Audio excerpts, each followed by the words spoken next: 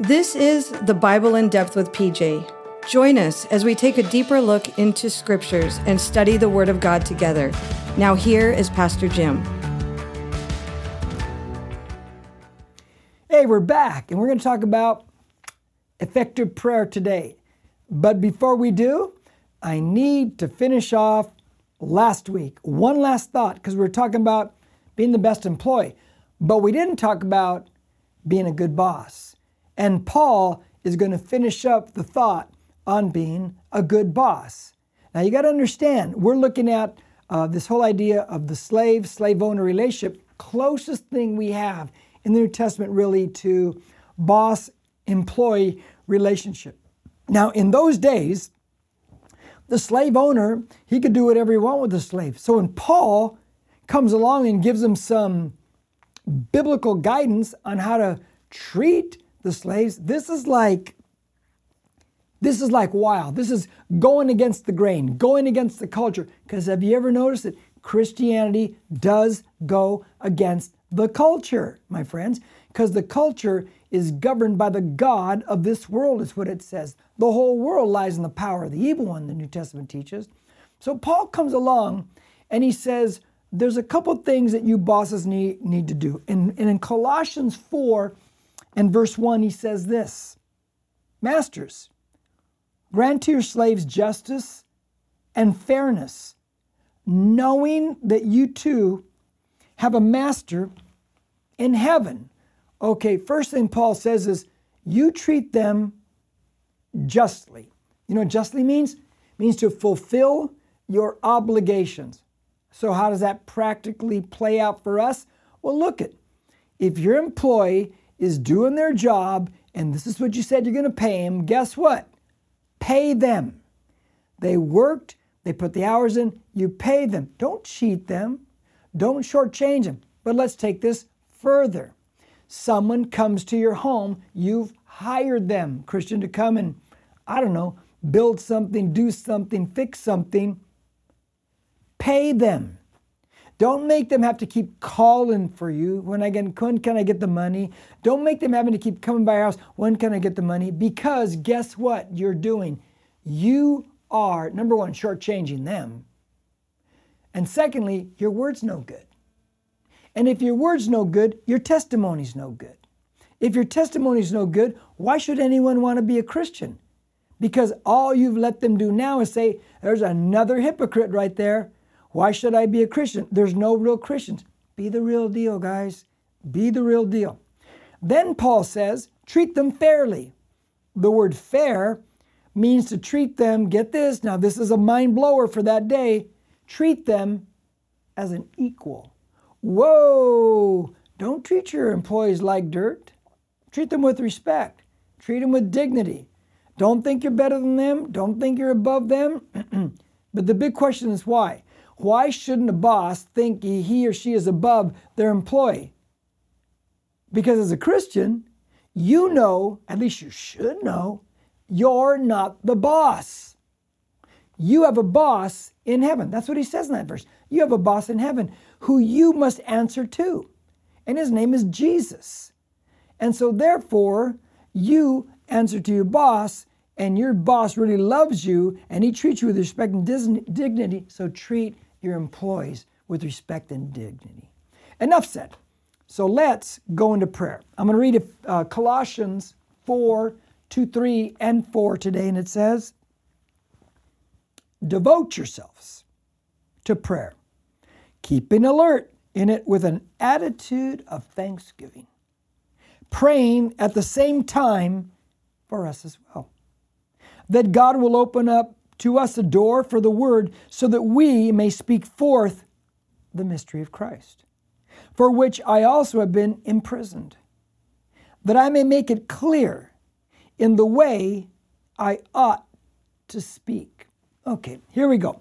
We're going to break down the elements of prayer. And hopefully this motivates us to develop a prayer life. The first thing Paul says is, be faithful.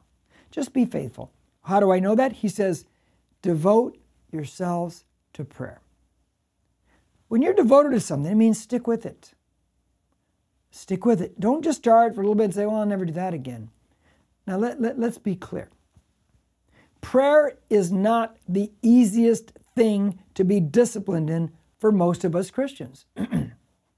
There are some of you, though.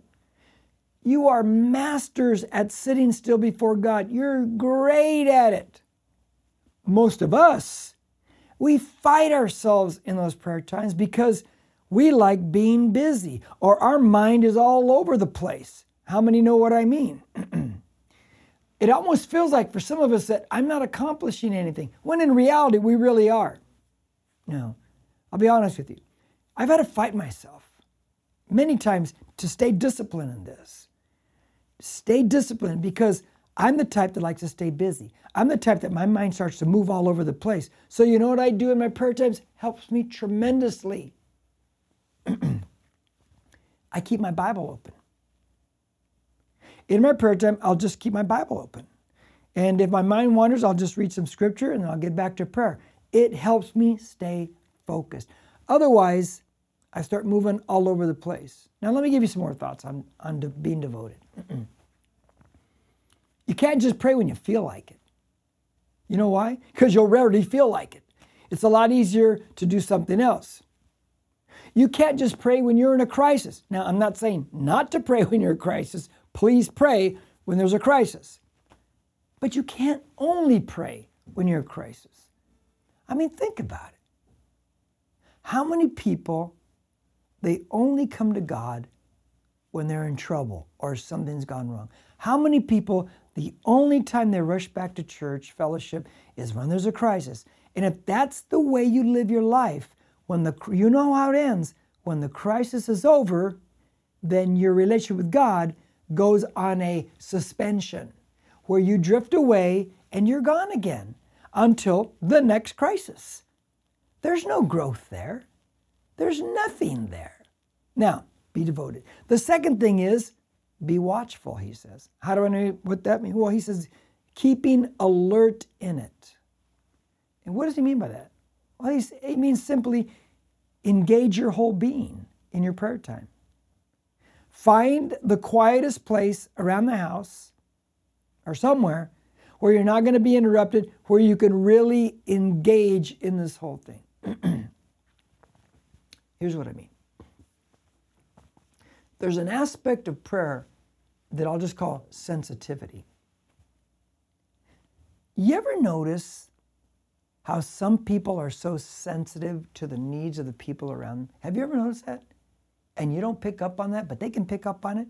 You know why? Because we all see what we're personally looking for. See, they're focused. They're watchful. They're sensitive to people around them. They're looking for it. And when you look for it, you stay alert in it and you find it. In your prayer time, you got to stay focused. You got to stay alert. Because we all see what we're looking for. Be sensitive in it. Because the Holy Spirit who dwells in you and in me, he might just drop some nuggets in us. He might drop some thoughts in us to pray for something that we weren't even thinking about. To pray for something in another country, he might even pop a name in there, and don't think you're making it up. Just pray that name out in that country. You just don't know. Because now what you're doing in your alertness is you're partnering with the Spirit of God who lives in you and wants to work with you and wants you and I to work with him. Remember, your mind is Holy Spirit user friendly. Have you ever thought that? Have you ever thought that some of those thoughts you're getting at times, they're not just random crazy thoughts, they could be really Holy Spirit thoughts in the moment to pray for somebody? Or to go to that coworker and he's going to go ask that coworker, how they doing? How's the family doing? You don't know. And you don't know unless you act out on these things. And see, sometimes you'll be wrong. I've been wrong before.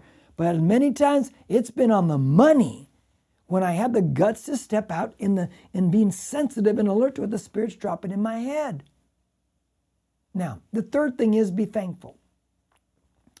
He says, with an attitude of thanksgiving. Listen, followers of Christ, in your prayer time, you can't just make it a time you ask for stuff. It just can't be like, Lord, do this, do this, do this, do this. I covered the 15 things I want you to do, Jesus, for me. All that is being a selfish little baby, selfish child. No, you got to grow up. I'm not telling you not to ask God for stuff or to ask for certain prayers answered, but there's way more to it than that. Try this.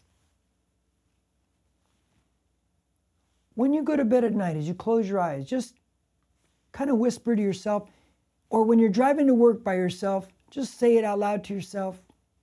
Or when you're getting ready in the morning and no one else listens to you, try, in any situation like that, just try for 2 minutes, 3 minutes, maybe 5. Start thanking God verbally for every good thing in your life that you can think of. Just do that. Start thanking God. Develop an attitude of gratitude. You know why that's important? No. Do you know why that's important? Let me show you why. I'm going to go to Philippians chapter 4 and verse 6. And here's what it says.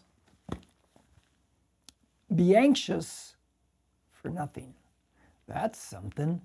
Don't be anxious about anything. Yeah. He says, but, here's what you do instead. But in everything by prayer and supplication with thanksgiving. Let your requests be made known to God.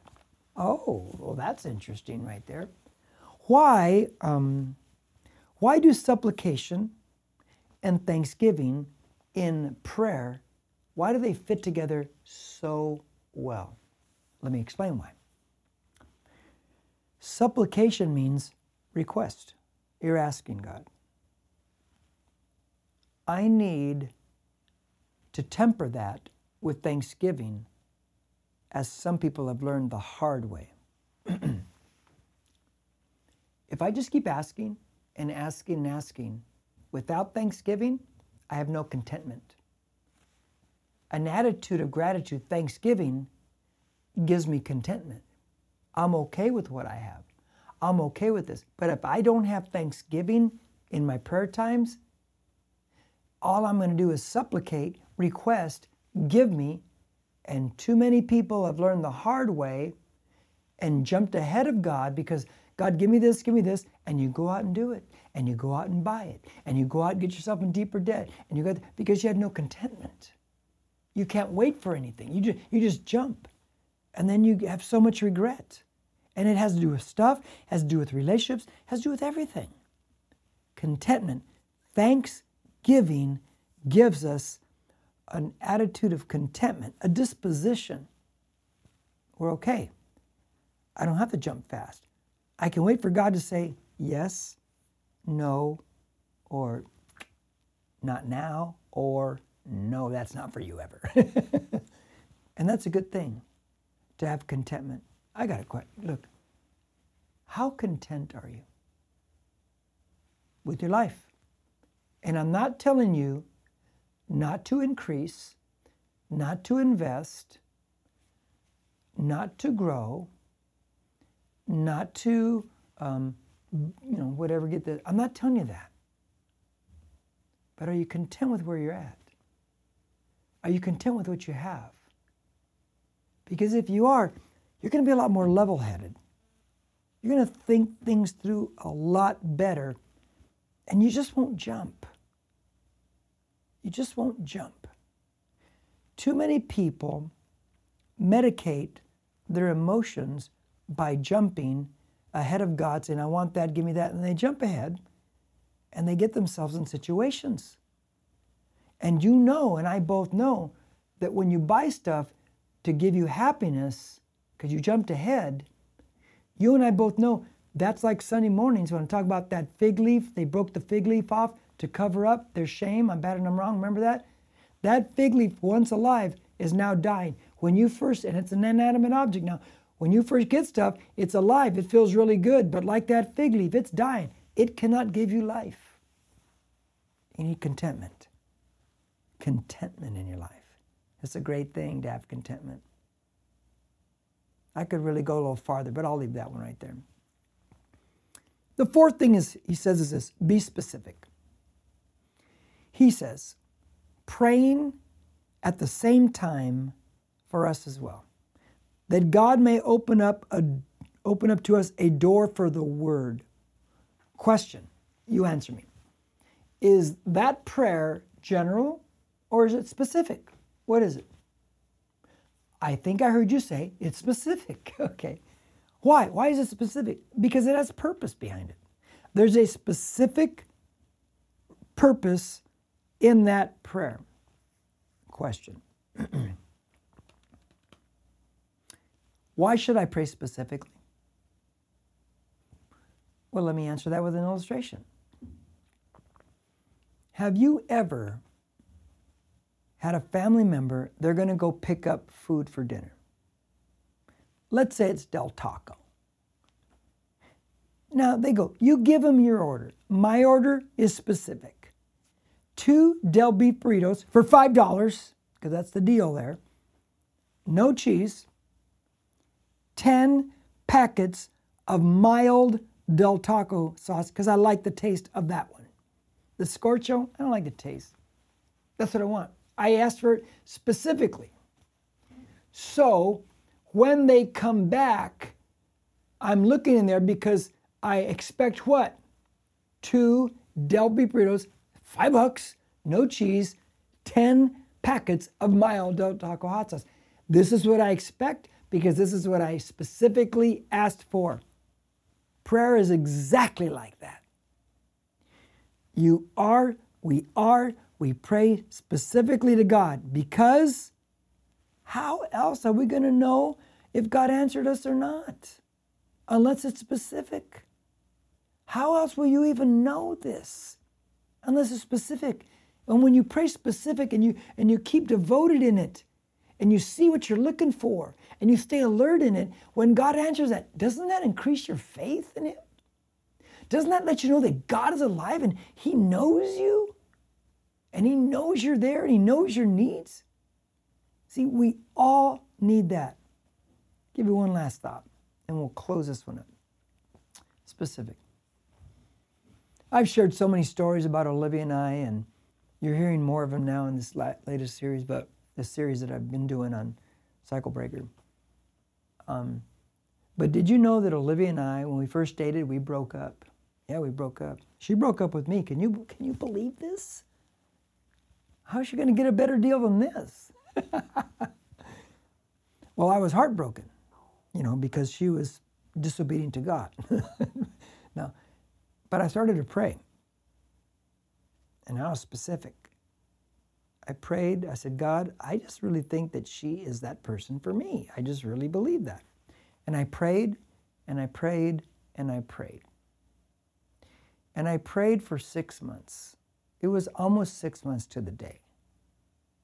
And God finally answered that specific prayer. And now, we've been married 40 years. But here's the thing.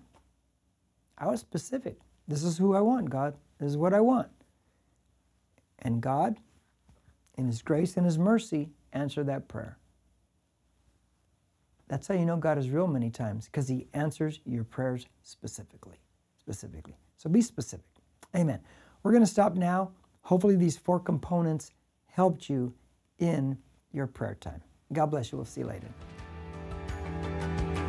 Thank you for joining us. If you have any questions or need prayer, please send us an email to hello@nbcc.com.